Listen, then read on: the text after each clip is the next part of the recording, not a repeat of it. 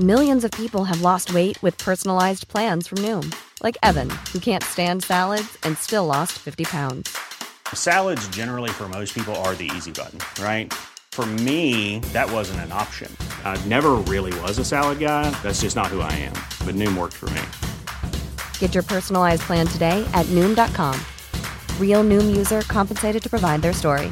In 4 weeks, the typical Noom user can expect to lose 1 to 2 pounds per week. Individual results may vary.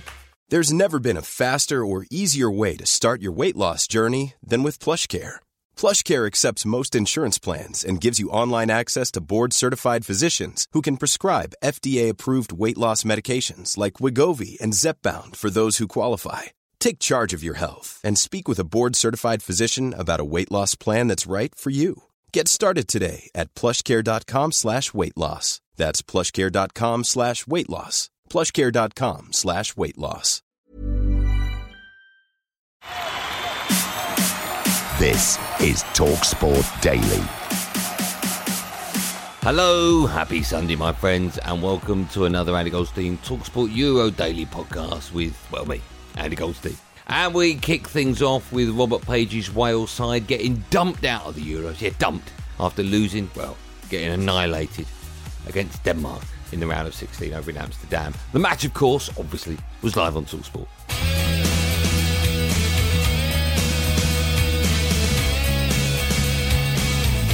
It's ended here with a heavy defeat in the knockout phase.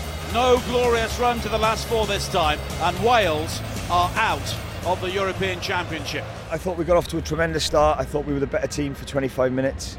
They had to change their shape because they couldn't cope with our three midfielders. You know, the goals change games. I think their first shot on target was in the back of the net. Infield onto the right foot. Excellent goal from Kasper Dolberg.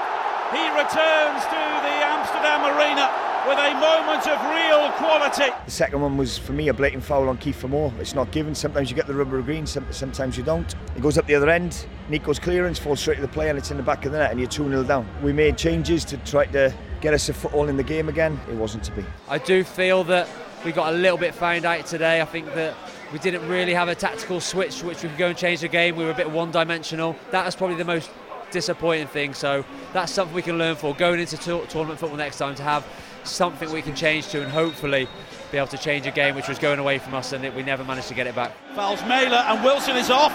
Straight red card. Wales' second successive dismissal in the Euros. It was a petulant challenge from Harry Wilson, border frustration. Gareth Bale refused to be drawn on his international future after Wales were knocked out of Euro 2020 by Denmark. The boys are frustrated, the boys are angry, it's understandable, and I'd rather us go out like that, kicking and screaming, than laying off and doing nothing. Just quickly on Gareth Bale, on Aaron Ramsey, on Joe Allen, coming to the end of their time in international football, some of them. Do you think they can go again? Do you think there is the energy, the vigour in those three and the rest of this squad to maybe push for a place at the World Cup next year? They're in a group with Belgium and the Czech Republic. Do they still have more to give, team? Of course, yeah. If they sat in front of me now, I'd say to them, you just got to keep playing as long as you can. Because these days, you never get days like this in your life. Being out on that pitch tonight are like special days in your life, and you're a long time retired. 35, 36, that's it. Gareth Bale's 31. Keep going. He's still a class act. And Wales are limping out of the tournament now. We've lost the manager. Robert Page steps in. We've got no fans allowed to go to the grounds. They're travelling all over the place. So things were stacked against us. So you've got to be proud of what they've done. Not like we can pick holes and say this was wrong, this was wrong. Considering we've got 15 players who are not playing at the highest level, we've done great to get out of the group stages. So well done to all of them. It's just Danish fans wherever you look. I mean, it's meant to be the red wall of Wales. It's definitely a wall of red, but they're all supporting Denmark. We had somewhat of a rough start, to put it mildly, and to see the way that the nation has come together, the support to come to a different country, and to see it's that many Danish flags in the streets when we were driving to the stadium on our walk this morning, seeing all the Danish fans everywhere, it's unique, and I think it reminds us why we actually play football from when we're children. We play football because it's a team sport. We have teammates who are there for us when things happen, and I think that's what the Danish team has shown is that we stand together and we help each other in the hardest moments. On now to Roberto Mancini's Italy, who beat Austria in the round of 16. This is how it sounded on TalkSport.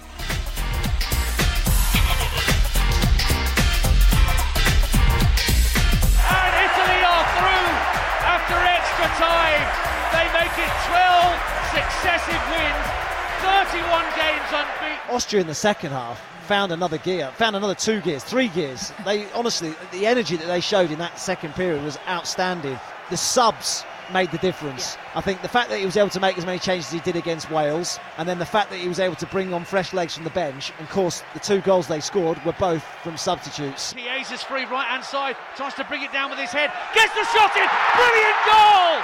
Federico Chiesa, they've finally broken the deadlock. I think the strength of the squad showed today, and that's been the difference actually between the 2 sides. Austria were getting in behind their midfielders, and they weren't really the sort of midfielders who can get back and get the ball. No. You know, Verratti, Jorginho, they're not really winning the ball back sort of midfielders. A bit more quality from Austria, they might have had exactly. So if they're playing at Belgium, Hazard and Lukaku are running at them, I think they're going to be in big trouble, Italy, and they've not really played anyone. You know, Austria give them a go today and give them a lot of trouble, so Italy aren't going to be my favourites to win it. Over now to the England camp, with just 2 days to go until the massive game against the Germans. The manager, Gareth Southgate, is set to remain as gaffer beyond the World Cup in Qatar next year. However, Tony Cascarino isn't convinced that Southgate is tactically astute enough to win the Euros. I think he's going to have to face challenges that only the very best decision makers who can make a change to the outcome of a game, and that's what Gareth has to prove to the English public, that he can make a decision. I thought Croatia in the semi-final of 18, I thought England were fine in the first half. Croatia tinkered with their team. Gareth didn't quite react to what they'd done, and they paid the ultimate penalty and getting knocked out by Croatia in 2018. They're the challenges he's going to have to overcome. It's another goal! Hungary have scored! Schaefer! Would you believe it? They've gone up the other end and Hungary lead Germany once more. If England get beaten by, in my opinion, a very average German team, you know, I'm reading in the papers today, it's a 50-50 game by many, and I'm like, really? How's that 50-50 when England playing at Wembley against a very average German team? I certainly see England as the favourites and shouldn't fear anything. Apart from, I would say, a terrible performance by Portugal against Germany. Yes, Germany punished them, but Germany haven't particularly been very good, and they've got out of jail in their group. This is not a 50-50 game. England are, for me, firm favourites. And this is the England centre-forward Dominic Calvert-Lewin, or DCL, as he's known to his mates, on Southgate and how he's brought a fresh feel to the England team.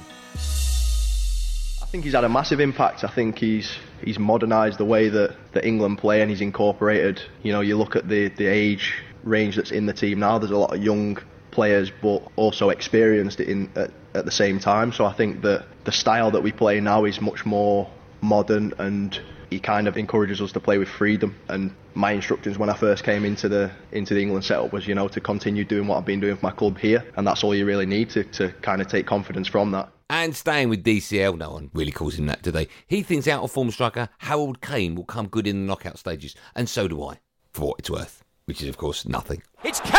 Oh, he's missed it. Sliding in far post. Of course, you know, he's got undeniable quality, and I think he leads the line, he's the captain, so he's probably the first person people look at to kind of criticise, but he's done it consistently for a few seasons now, so I've got no doubt that, you know, he'll perform on the big stage.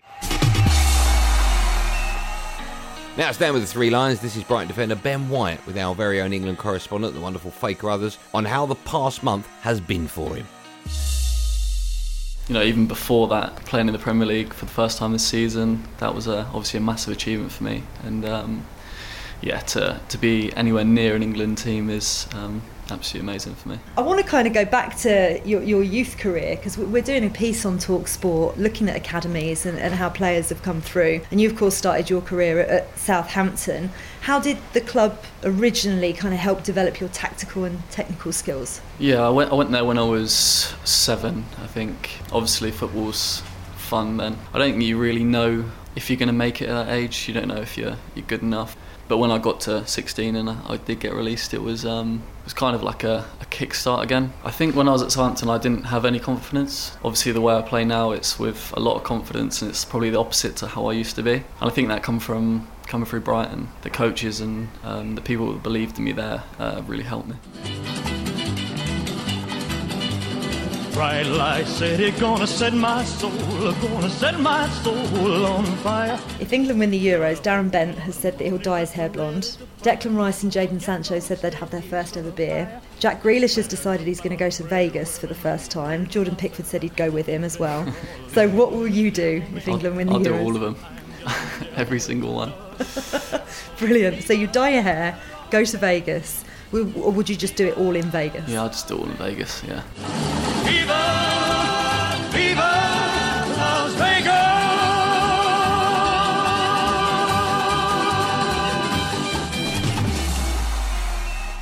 Now, a reminder, TalkSport's exclusive live coverage of the British and Irish Lions tour is underway after they beat Japan over on TalkSport 2. All 8 games in South Africa, including the 3 tests against the World Cup holders, are only on the TalkSport network. However, there was some bad news for the Lions, with captain Alun Wyn Jones ruled out the tour after picking up a dislocated shoulder. After the match, head coach Warren Gatland spoke to TalkSport 2.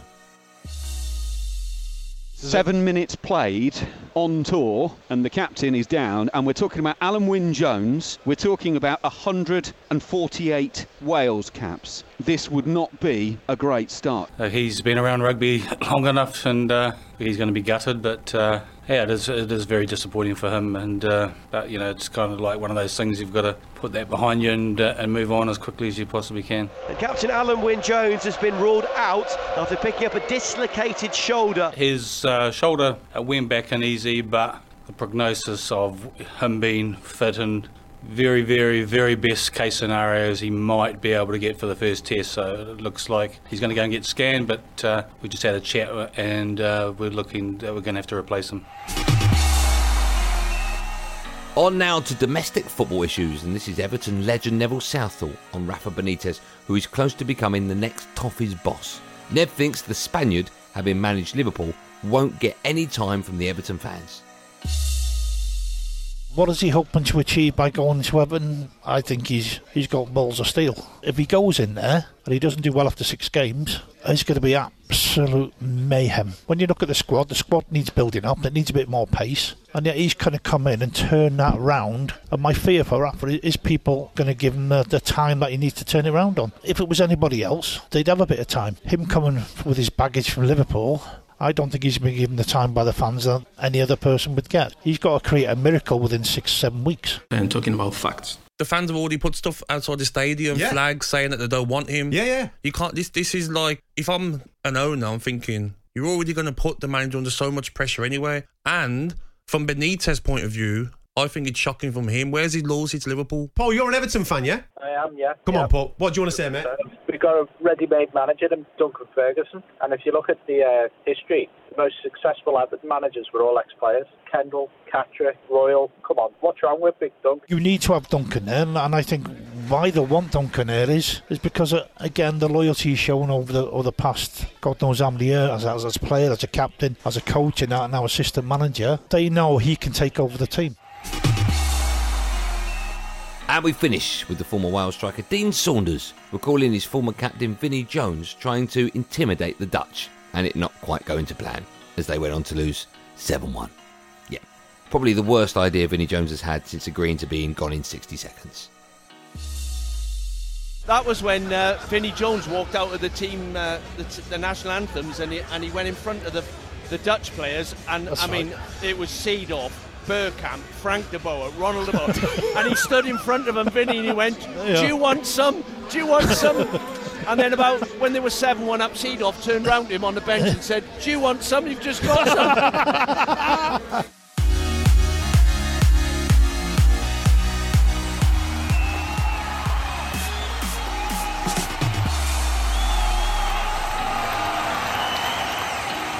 That's it, gang. Thanks for listening on the TalkSport app or wherever you get your podcasts from. Don't forget, of course, to bosh that subscribe button. Yeah, that's it. Bosh it, whack it, smack it, hit it hard. Whatever you do, just press it. Coming up today, we have got 5 p.m. sees Netherlands take on the Czech Republic. That's on TalkSport, presented by Dan Wendell. At 8 p.m, it's Belgium against Portugal, also on TalkSport, a massive game. One you should not miss. There will, of course, be another one of these Andy Goldstein TalkSport Euro Daily podcasts out first thing in the morning, so do what you've got to do to get it. Until then, thanks for listening. Have a great day. And above all, be safe, everyone. Be safe. That was a podcast from Talk Sport.